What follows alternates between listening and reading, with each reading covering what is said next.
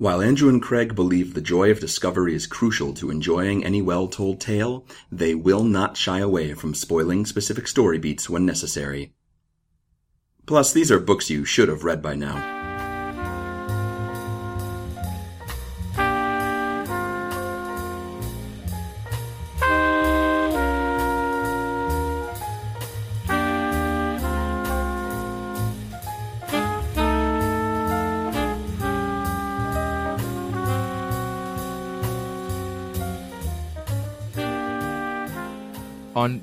So on page, if I want to talk about gross animals, I turn to page 7. Yeah, this is Choose Your Own Adventure, and you can't keep your thumb back in the book where you were, so if you die, you can go back and do the other one. That's not how this works. And if I want a hypothetical situation, I turn to page 43. Yes.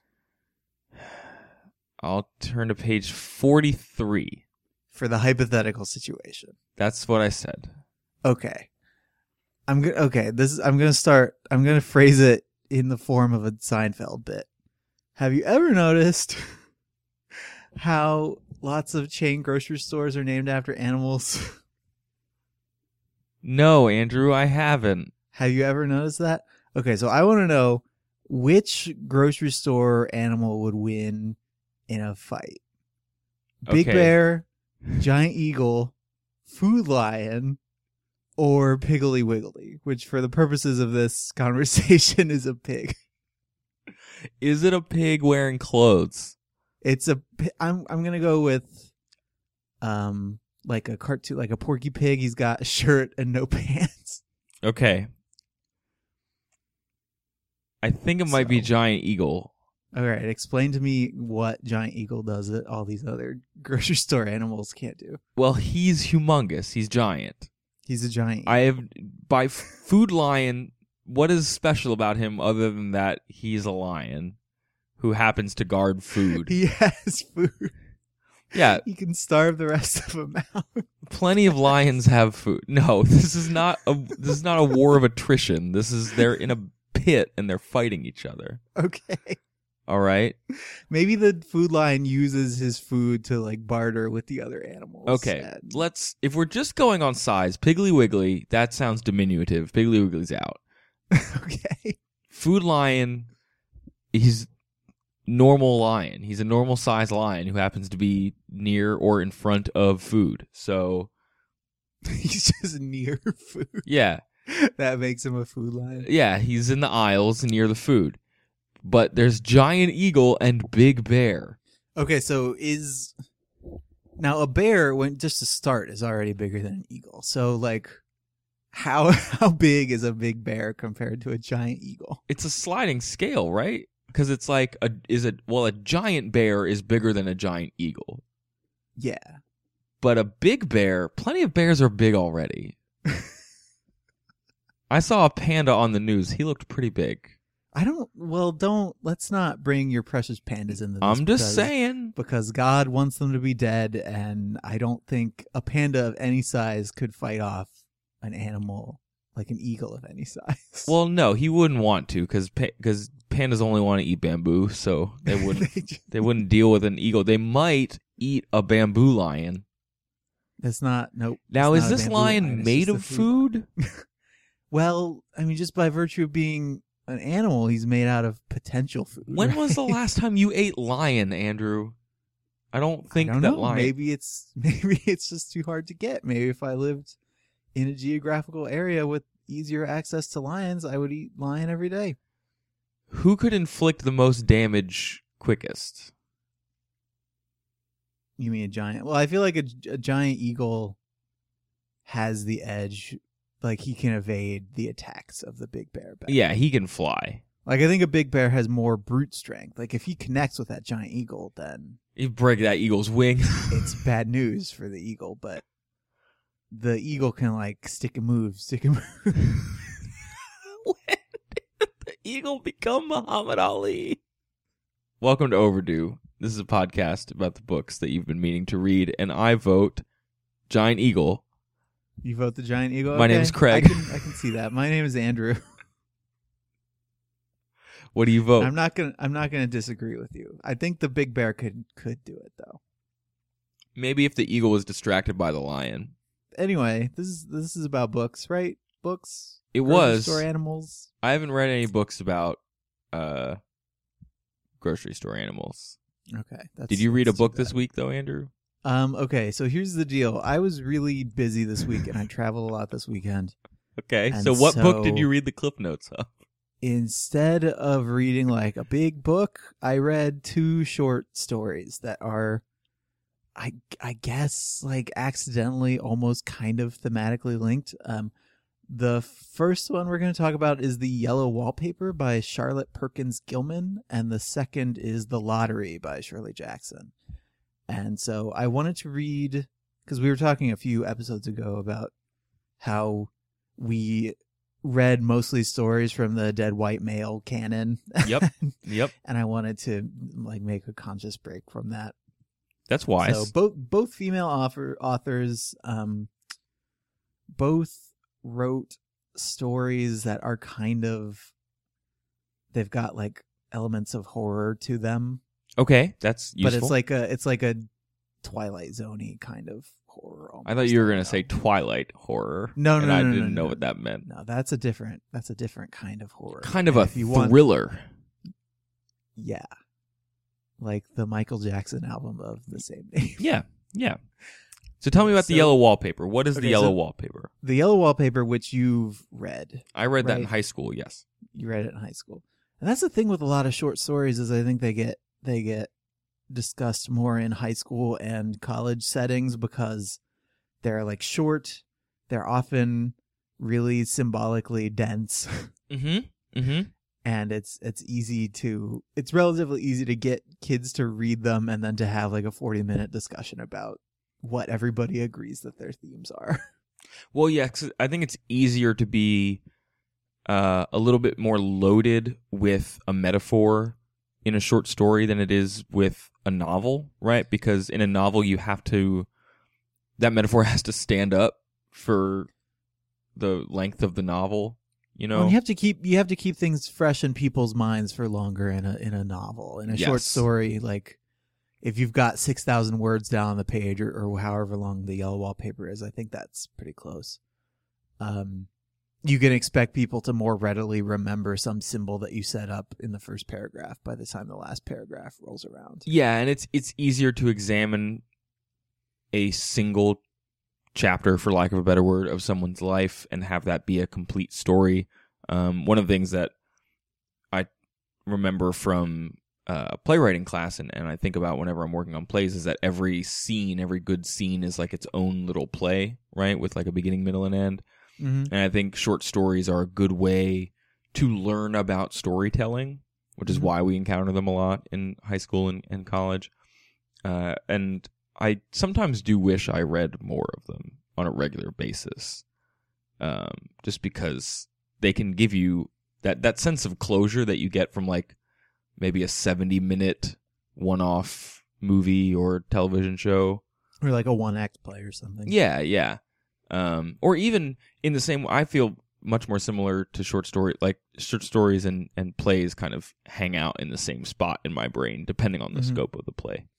Yeah, because if I'm going to read something short for this show, I'll think, okay, I'm either going to have to find a short story or a play, because normally plays go down pretty easily, and even something that'll last like 2 or 3 hours up on the stage is not necessarily going to take that long to read. But even if you want to read it a couple times to make sure that you're getting everything. But it's still going to be thematically dense, kind of what you were saying. So let's talk about this short story in particular.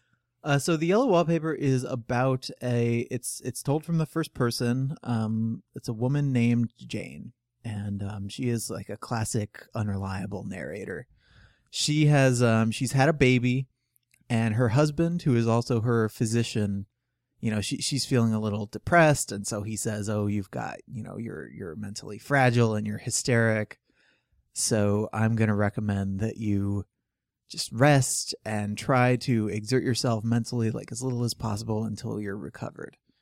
And so they go to a summer home, and she spends 3 months in this room with like a bed and a barred window and a gate that she can't go out of. And so she becomes, like, over the course of 3 months, fixated with this ugly yellow wallpaper. Okay. That's got these, it's like torn and it smells weird, and it's got all these patterns in it that she becomes kind of obsessed with describing.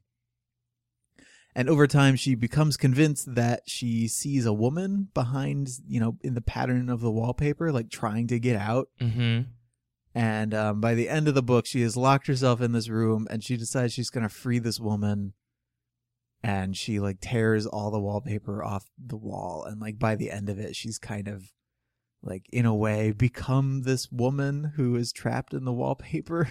Or it was always her to begin with. Like in her mind. Yeah.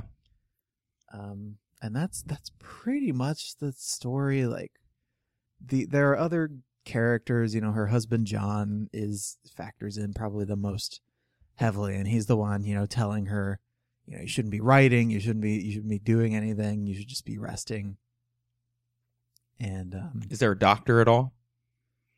He is the doctor. Oh, that's right. Her husband is the doctor. He is her physician, and he's the one, he's the one telling her to do all this stuff. And so he's kind of set up as the antagonist, even though, because she's so unreliable, it's difficult to tell whether he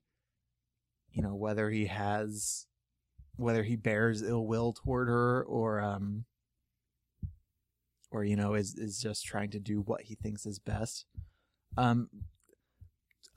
Charlotte Perkins Gilman makes it pretty clear how she feels about marriage, though, and there's a passage just really, really early in the story, like on the second page. Okay.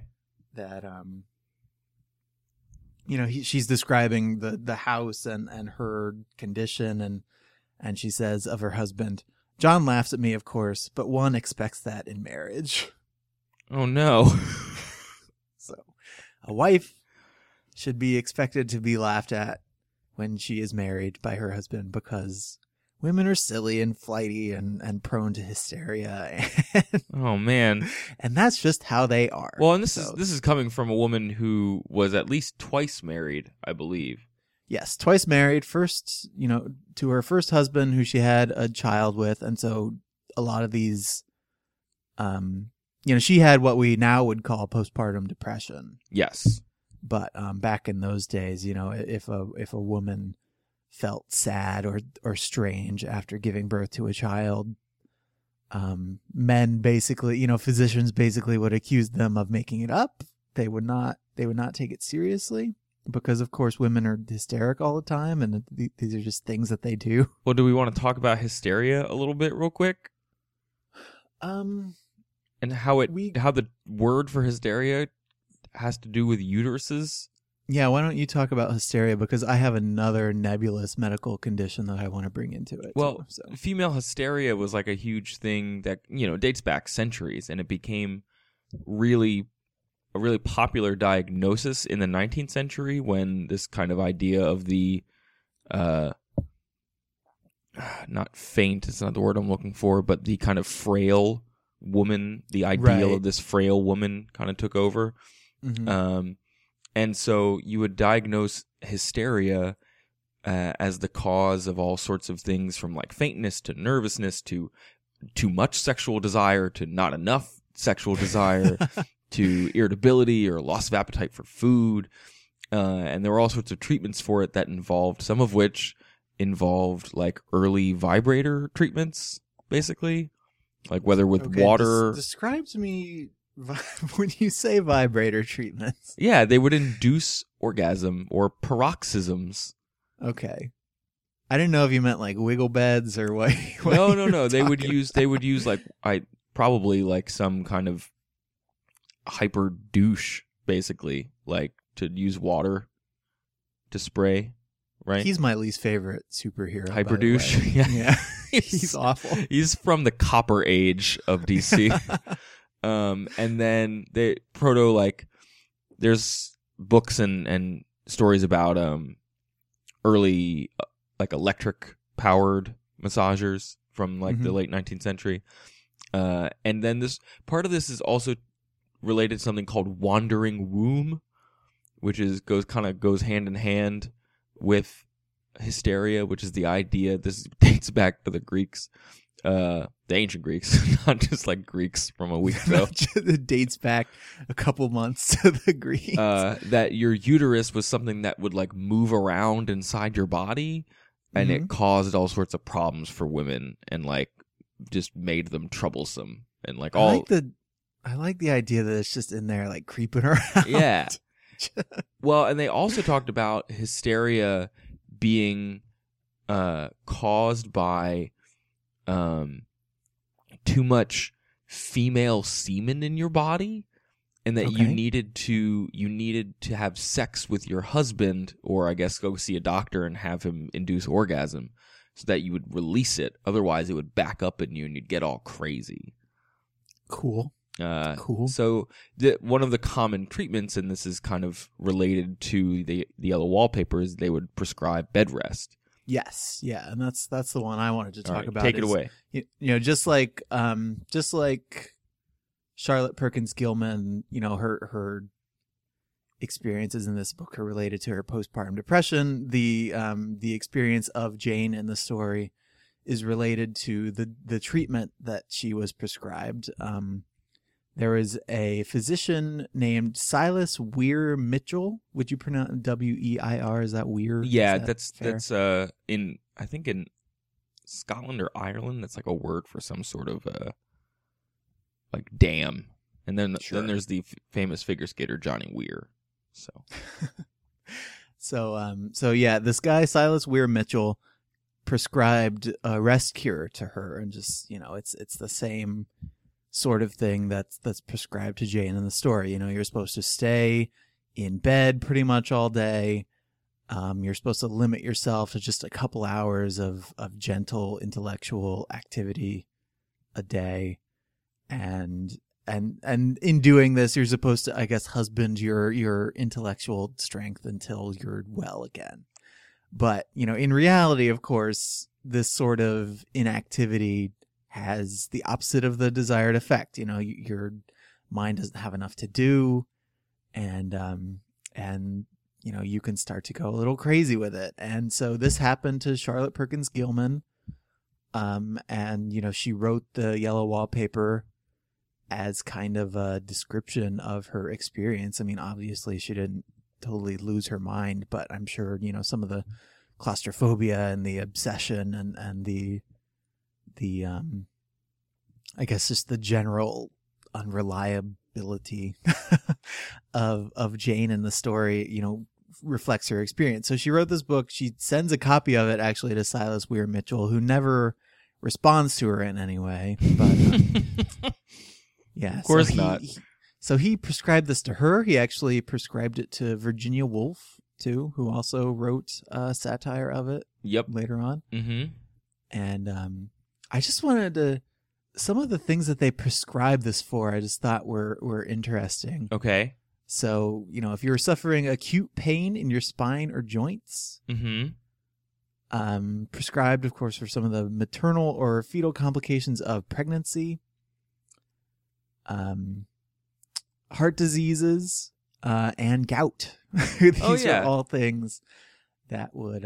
Well, I mean, some of these, it's like, it makes sense. It's like, lay down. Okay, you got gout. Maybe you should lay down. Get off your feet for a little while. Oh, you've got a heavy baby inside you. Lay down for a little bit. But the idea that you have to like stay in a room and like not talk to people and not do anything. Yeah, I think there's a difference between like you have a super serious fever and it'd be great if you just lay down in your bed and let your body heal itself. But no, the wallpaper, Andrew.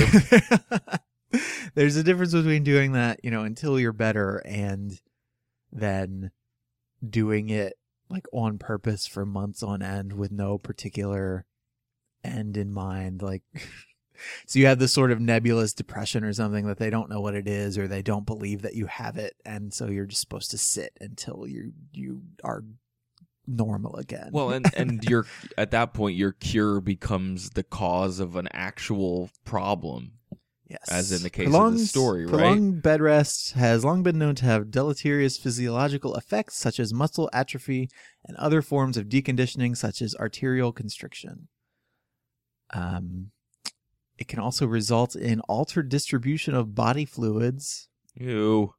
And it's a major cause of thrombosis, mainly by reducing blood flow in the legs. So, yeah, it's not great if you lay around all the time and don't do anything. Surprise.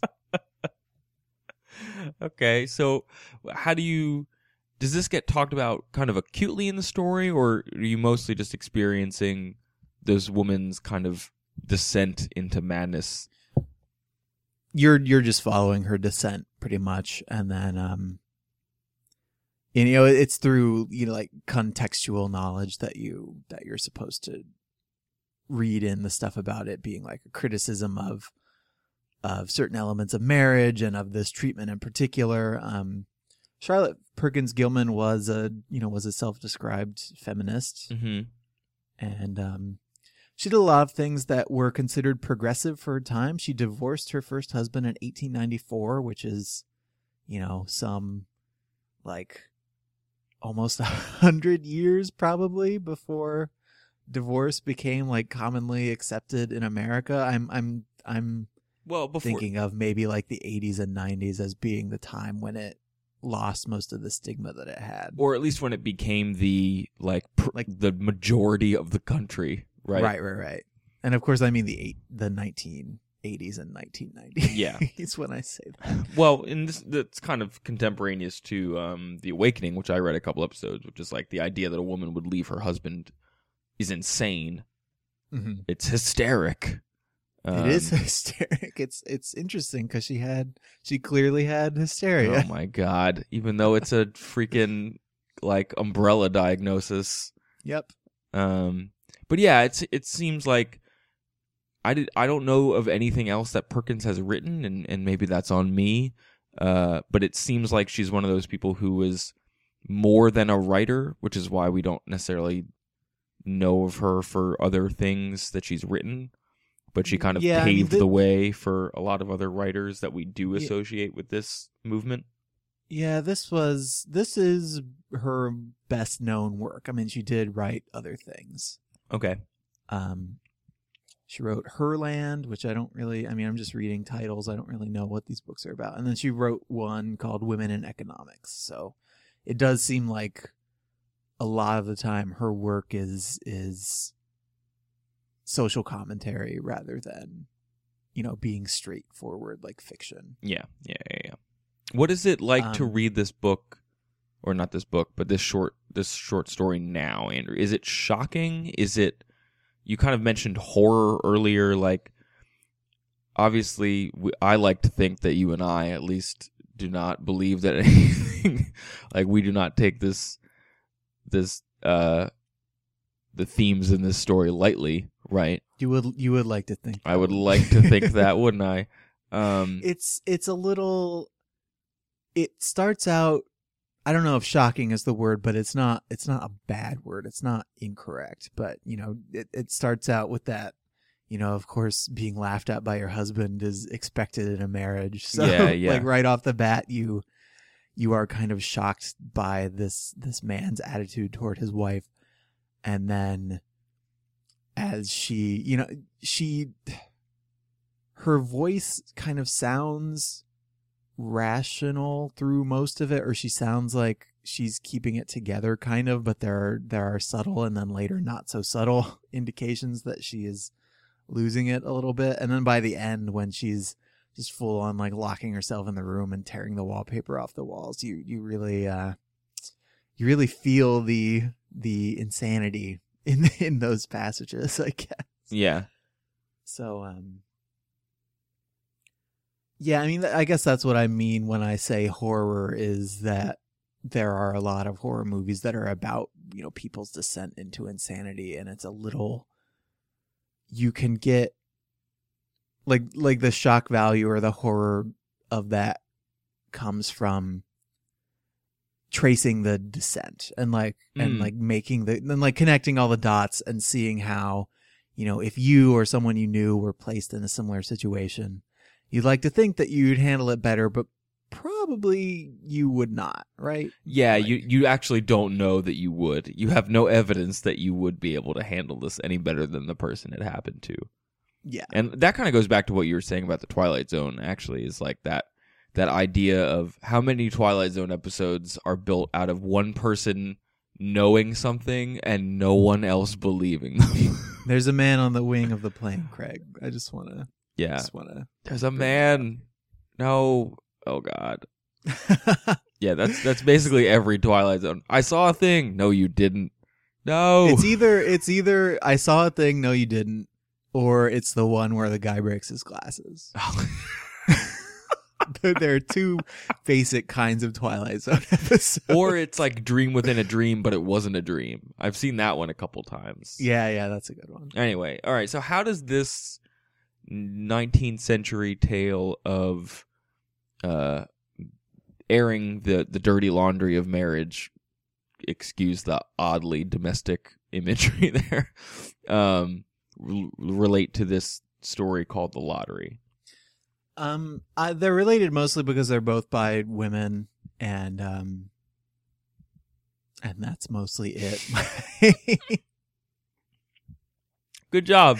Well, the themes that's what are I so. did is I was just the themes are so relevant. That's one of the things about finding short stories is if you Google like good short stories, you're just gonna find a bunch of people's like stupid deviant Blogs. art Yeah, short okay. stories. Okay, that's fine. That's how we end up reading Masters of the Universe. So I found a list of short fiction by women, and I just kind of went for it. So yeah, again, like I said, they're both by female authors. They both got elements of horror to them. So the thing about The Lottery is, it's one of those stories where knowing what happens and knowing like what the twist is sort of ruins the story. It's like you if you're reading it for the first time and you know what happens, you still have some of the suspense build up because you're like, okay, when is it going to become clear that the thing I know happens? So if you want to read The Lottery, it's on Amazon. I think it's in a book with other collected stories by Shirley Jackson. It's like $2. If you really want to read it, I recommend that you pause, you go and read it, and you come back. It'll take you like 15 minutes. Okay, good to know. So we'll still be here. Do that if you want. You can do it on your phone, I bet, right? Yeah, you could do it on your phone. Hey, you're back. Welcome back. Good to see you. I hope you are well. So, in The Lottery, a small town gathers to do a lottery. Well, okay, wait, you lost me. Are you with me? No, I have no idea what we're talking about. So all the children and the fathers and mothers and everybody in this town gets together for a lottery that happens every year. And it's kind of a ritual that's done to make sure that the crops grow well. Okay.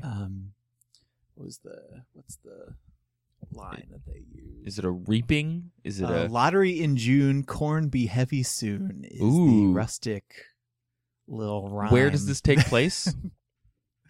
It's just a nondescript small town. Like a village or a small town? It's a village, yeah, a village of about 300 residents. And so they have, they obviously have contact with other villages because before you know what the lottery is for, and through, the vast majority of the story, what you're wondering is, okay, they're doing this lottery, they're drawing these names, but what are they doing it for? There are people saying, the town nearby gave up the lottery, and young people these days have no respect for tradition and blah blah blah. Oh no. So how the lottery works is, the head of every household draws a slip of paper out of this old black box, and the black box has been around so long that even the oldest people in town don't remember what the first black box looked like. Or so they say. Yeah, right. Like it's something that goes back to the village's founding, which is it's implied to be somewhere between like 100 and 150 years old, I think. Okay, couple of generations. Yeah, right. And So every head of household draws a slip of paper. The household that draws a slip of paper with a black mark on it, every member of the family now draws again. Whoa. And then the member of the family that draws the card with the black dot on it, everybody in the village picks up a stone and stones them to death. What? Why? Because tradition. What do they do with the body? The story ends as they are stoning the person. to death. What? The person is saying it's not fair, and they are like even her little kids are picking up stones to throw at her because that's just what you do. Yep. So wait, how is this told? Like, is this just kind of a omniscient in a town? A bunch of people have a sorting hat, and all the heads of Gryffindor pick out pieces of paper, and Harry picks out, kill Neville. and then they kill Nevlin. Nevlin? Who's Nevlin? I don't know. I don't know Harry Potter. And then they kill Pork Chop. Yep, and then they kill Porkins. I'm going down. Yeah, pretty much. You know, it's just describing. It's third person and just describing what everybody's doing, and the people are kind of smiling and laughing. You know, the creepiness of the story is. What? You just glossed over the we're drawing a lottery to stone someone. Like, what do you mean smiling and Mickey laughing? Mouse? Like, what?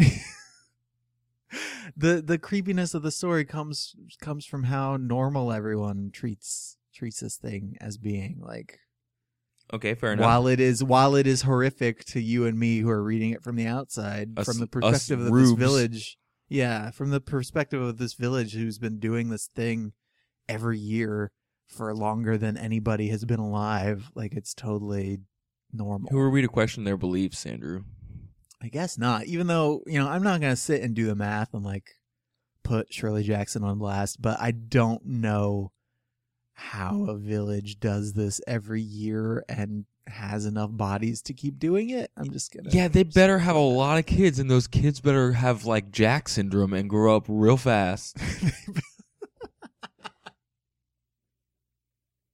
Yeah, that's the only answer, as usual, is Jack syndrome from the 1996 Robin Williams vehicle, Jack. So anyway, yeah, what is this actually about? What do you want? Why this story? It's about like conformity and how kind of stupid it can be. Like, if everybody just mindlessly and unquestioningly follows it, then you get people stoning people to death. And I feel like this is maybe a Twilight Zone template too, is take something about society and exaggerate it so much that it highlights the absurdity of whatever it is. Tell me about ritual murder and conformity in the lottery. I mean, that's pretty much it. It's a short story. That's most of what it's about. Well, when was it written? Let's talk about that. It was published in 1948, so sort of getting into the Cold War, and it's not not quite Red Scare though, right? No, but it's a very patriotic time, I guess. Okay. I'm not I don't know if that's a valid read on it, but Jackson never really wanted to discuss it a lot because she thought it should be kind of self-evident. And so most of what I found when I was researching about what she said about this work while she was still alive was about the reaction to it. What is that about? And I wanted to talk a little bit about it because it kind of, I was reading it and it kind of was like internet commenters before internet commenters. Ooh. So she says, I'm just going to read this entire passage from a 1960 lecture that was printed in a 1968 collection This is her talking about hate mail that she received in 1948. Oh, wow. One of the most terrifying aspects of publishing stories and books is the realization that they are going to be read and read by strangers. I had never really fully realized this before, although I had, of course, in my imagination dwelt lovingly upon the thought of the millions and millions of people who are going to be uplifted and enriched and delighted by the stories I wrote. It had simply never occurred to me that these millions and millions of people might be so far from being uplifted that they would sit down and write me letters I was downright scared to open. Oh, no. Of the 300-odd letters I received that summer, I can count only 13 that spoke kindly to me, and they were mostly from friends. Even my mother scolded me. Dad and I did not care at all for your story in the New Yorker, she wrote sternly. It does seem, dear, that this gloomy kind of story is what all you young people think about these days. Why don't you write something to cheer people up? Oh, no. So people read this story that's, it not only is it really horrible, but it pulls how horrible it is, like right at the end, like some M. Night Shyamalan. It's like a better version of story. The Village is what it sounds like. To be honest. Yeah, and they read it and they didn't get it, and it ended up being banned, I think, in... It was like South Africa, right? South Africa, yeah. That makes sense. Which I think she was proud of, actually. Oh, man. Well, okay. Yeah, I mean, it's not super complicated. Like the names of the villagers, I guess, are all supposed to be sort of biblical references. Oh, really? But that's more short fiction 101 than I'd really want to get into, I think, on this. Wait. No, wait. Don't hold back trade secrets. Tell me trade secrets. What are you talking about? There's like... Why would you use biblical names? I guess because you're using how corrupted Christianity has become it's like I didn't want to get into it because I don't really get it. Okay. Well versed enough in the scholarly stuff to really understand the story on that level. Oh, But, like specific to this story, like as a system of people. Yeah. Like there are characters' names in this story that are supposedly okay. Biblical references. I feel like there's something like that in Lord of the Flies too. I feel like that kid Simon, who's the only one who's like, I think this isn't a good idea. He's called Simon for a reason, but I don't remember what it is. Yeah. Okay, that's fair. I wasn't sure if it was something like use biblical names because there's a shorthand of meaning there, or it's all those names are so well known that it helps you create an unspecified group of people. You know what I mean? Yeah, I mean, it's just, every surname is supposed to mean something. And this, what I read about it was from scholarly work and analysis on the story and not from Jackson herself. And whenever I read stuff like that, I always wonder, like, how much of that was intent and how much of it is just coincidence? Because, like, I'm just going to cherry pick an example that I am a little more familiar with. Like, there are a lot of investigations. Like, a lot has been written about the music theory of the Beatles and stuff, and like all the harmonies that they do and how it all works out. But like none of them knew how to read music, like, at all. They were just doing it because it sounded good to them. Yes, they had really good ears. Yeah, and they were not, they did not intend their works to stand up to this kind of scholarly discussion. And the fact that it does is kind of a happy accident, I guess. Mm-hmm. And so I always do wonder, like, surely, a well-read person is going to be able to toss these kind of references in kind of off the cuff. But, yeah, I wonder how much of it is just people reading into these stories a little more than maybe they were originally intended. Because Jackson died pretty young. She was born in 1916. She died in 1965. Oh, wow. Of a heart attack, I think. Heart failure in her sleep. So yeah, she I guess didn't get as long to, be asked about these stories and stuff that she wrote as maybe some other authors did. Well, yeah, I guess I just don't know. have a good sense of American history between like the close of World War II and the like McCarthy era.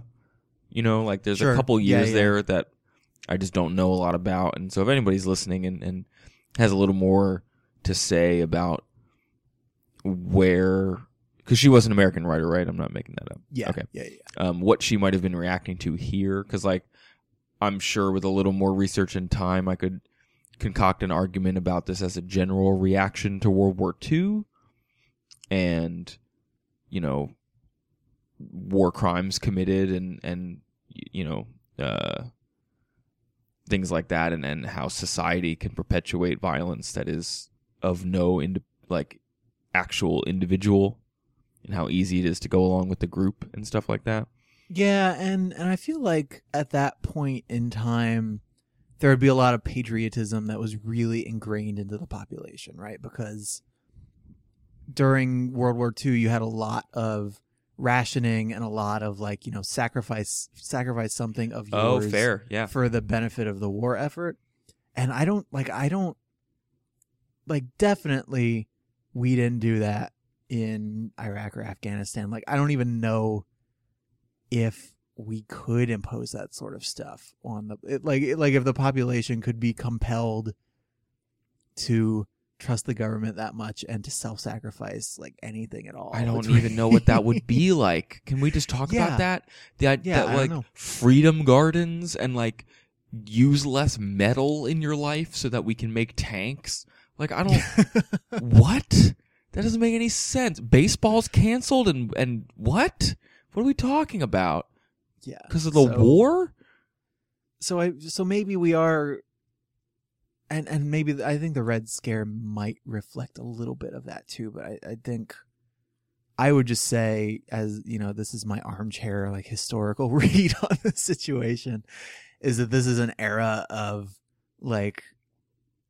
a special conformity.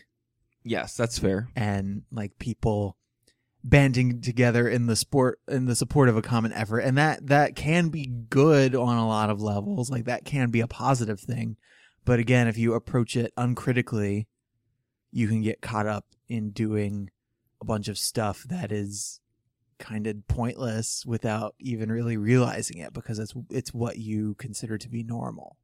Well, and I think there's a lot of critiques of human behavior that are war related or kind of a little more existentialist. Not that this story is existentialist, but that came out of the first half of the 20th century. We've read a lot of that for the show, just in terms of like, how do people behave this way and what causes them to be that way and what external forces create this. I think it's kind of, it's telling to me that you have not said that this story has like a central character or there's like one guy who came up with the box or anything. It's like this is just, you do it because it's the way it's always been, right? Yeah, like if there has been somebody who came up with this thing, it's, you know, that person has long since been lost to history. And not only does this village do it, but all the other villages do it. And the ones that don't do it are considered by, you know, many of their peers to be frivolous or silly, or, you know, they're turning their backs on something that has always, quote unquote, worked. Interesting. For the society in the story. I guess you don't know why it works. It's just like weird confirmation bias. You know? Yeah, basically. It's because then it becomes like witchcraft diagnoses where it's like, oh, well, you know, if we don't get more corn later, then that just means we have to, someone better die the next time. I don't know. Right, yeah, like if you do this and the harvest turns out well, then great. It turned out well because we did that. If it turns out badly, then it's because, we must have done that wrong. Or yeah, we didn't throw the rocks hard enough or whatever. It's not because of the cold, random indifference of a totally uncaring universe. No, it must be because we did or didn't do the stupid stone thing. Oh, it's terrible. Ugh. Well, I'm glad you picked two stories that were like shocking in their time. That draws them together, right? Right. Yeah. There are, there are threads that bind them and make them kind of stylistically, not even stylistically, but thematically similar, like broadly. Yeah. So yeah, that's the Lottery and the Yellow Wallpaper, and they are both really easy to find and quick to read. And the Lottery in particular comes with a ton of other stories from Shirley Jackson. So if there's something about her voice or my description of her in this podcast that drew you to her, like there's a lot of other stuff there for you to dig into. And I know I've been happy to have read the Yellow Wallpaper, not like hooray, not like smiles and laughing like the Lottery, but as a reference point for fiction and feminist fiction. I'm glad that I have that kind of in my mental back pocket, as it were. Yeah, and that's a great thing about short fiction is it took me like an hour to read both of these pretty carefully, highlighting and going back and deciding what I wanted to talk about, and then maybe another half hour to look some things up and tie it all together for the show. So you get these, you get the stories in like a bite-sized little chunk, and it does not take up a lot of your time. So if one of the impediments to your reading is that you don't think you have time for it, like a short story can be a good way to dip your toe back in and to kind of pick it back up if you haven't read for pleasure in a while. I think it's interesting that these two stories too come from times when, well, any short story that we're probably going to read for the show comes from a time when I think they were a lot more impactful, or at least were more widespread. Like, of course, it's like, even if you look at film or something, like it's easy to look back 20 years and say, okay, this and this and this film from that time are still really influential and really good. Yeah. But then there are tons and tons of movies that get lost. So, of course, there are lots of other short stories from that time that we probably aren't going to talk about, and maybe that have even been lost to time. And we don't know what short stories from our era are going to get picked out. And I just don't know that as many are, though. Yeah, like between the internet and just like there are so many more people in the world now than there were like 100 years ago. Well, and so many more the people. The signal to noise ratio, I think, is a lot. And so many higher. more people chronicling things, right? There are so many more people who have a voice in any sort of discussion that it's, monoculture.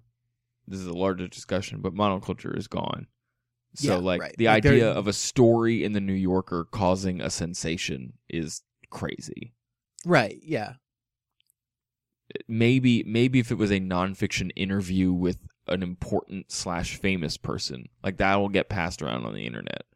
Maybe, but yeah, even when you have a story like that in in the internet now, someone publishes a story in the New Yorker or something, and even if it makes the rounds, like maybe you read the New Yorker version, maybe you read the summary of it that HuffPo wrote or something. Like, yeah, exactly. Maybe the basic facts, but you didn't read it from the same source, or you didn't get that one source's voice or all of the detail and stuff that they worked into it. So yeah, it's much easier to get distracted from primary sources and stuff like that.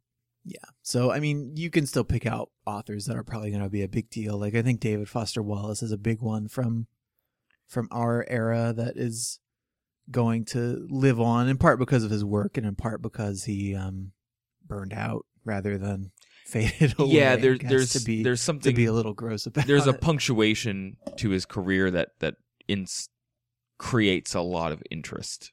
Yeah.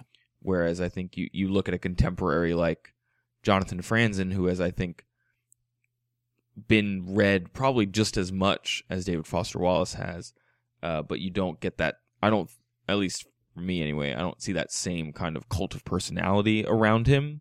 Mm-hmm. Even though plenty of people like his work a lot. People are just attracted to those damaged personalities, like Jim Morrison or any sort of pop. Like Kurt Cobain is another one, because I read something recently about them like really briefly reopening his murder case or something because they developed new pictures of it. Like it's just so strange. But anyway, those are the stories, and they're pretty good. Well, thanks. Even if they were pretty unsettling, I guess. Yeah, go read some unsettling stories and let us know what you think. If we unsettled you, you can tell us about it by emailing us at overduepod@gmail.com. You can also follow our unsettling tweets at twitter.com/overduepod, or you can like our unsettling Facebook page at facebook.com/overduepod. If you want to settle in, come on over to overduepodcast.com. We have links to our iTunes page.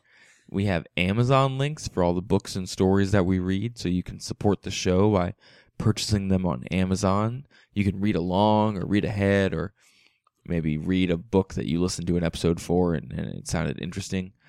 You can also subscribe to our podcast via the iTunes link or our RSS feed. You can also just listen to the episodes. Go to the back episodes and just play them right in your browser at work and annoy your coworkers or entertain them if they're into that sort of thing. I think that's good. And if you do subscribe to us on iTunes, do rate and review us. That really helps us out. And recommend the show to a friend, because that's, word of mouth is how stuff grows anymore. Yeah, that's basically it. But be careful. You should literally send it to your friends, because I think Facebook is trying to kill word of mouth. Last I heard. Yeah, basically. Craig, what are you going to read next week? I am finished reading. In the Woods, not Into the Woods. Into the Woods is a very different. In the Woods, the first novel by a contemporary author named Tana French. It won a number of debut novel awards a couple years ago, and it is a murder mystery of sorts set in a contemporary Ireland. I dug it a lot, so I'm excited to talk about it. Sounds good. We will be back with that next week, and in the meantime, try to be happy.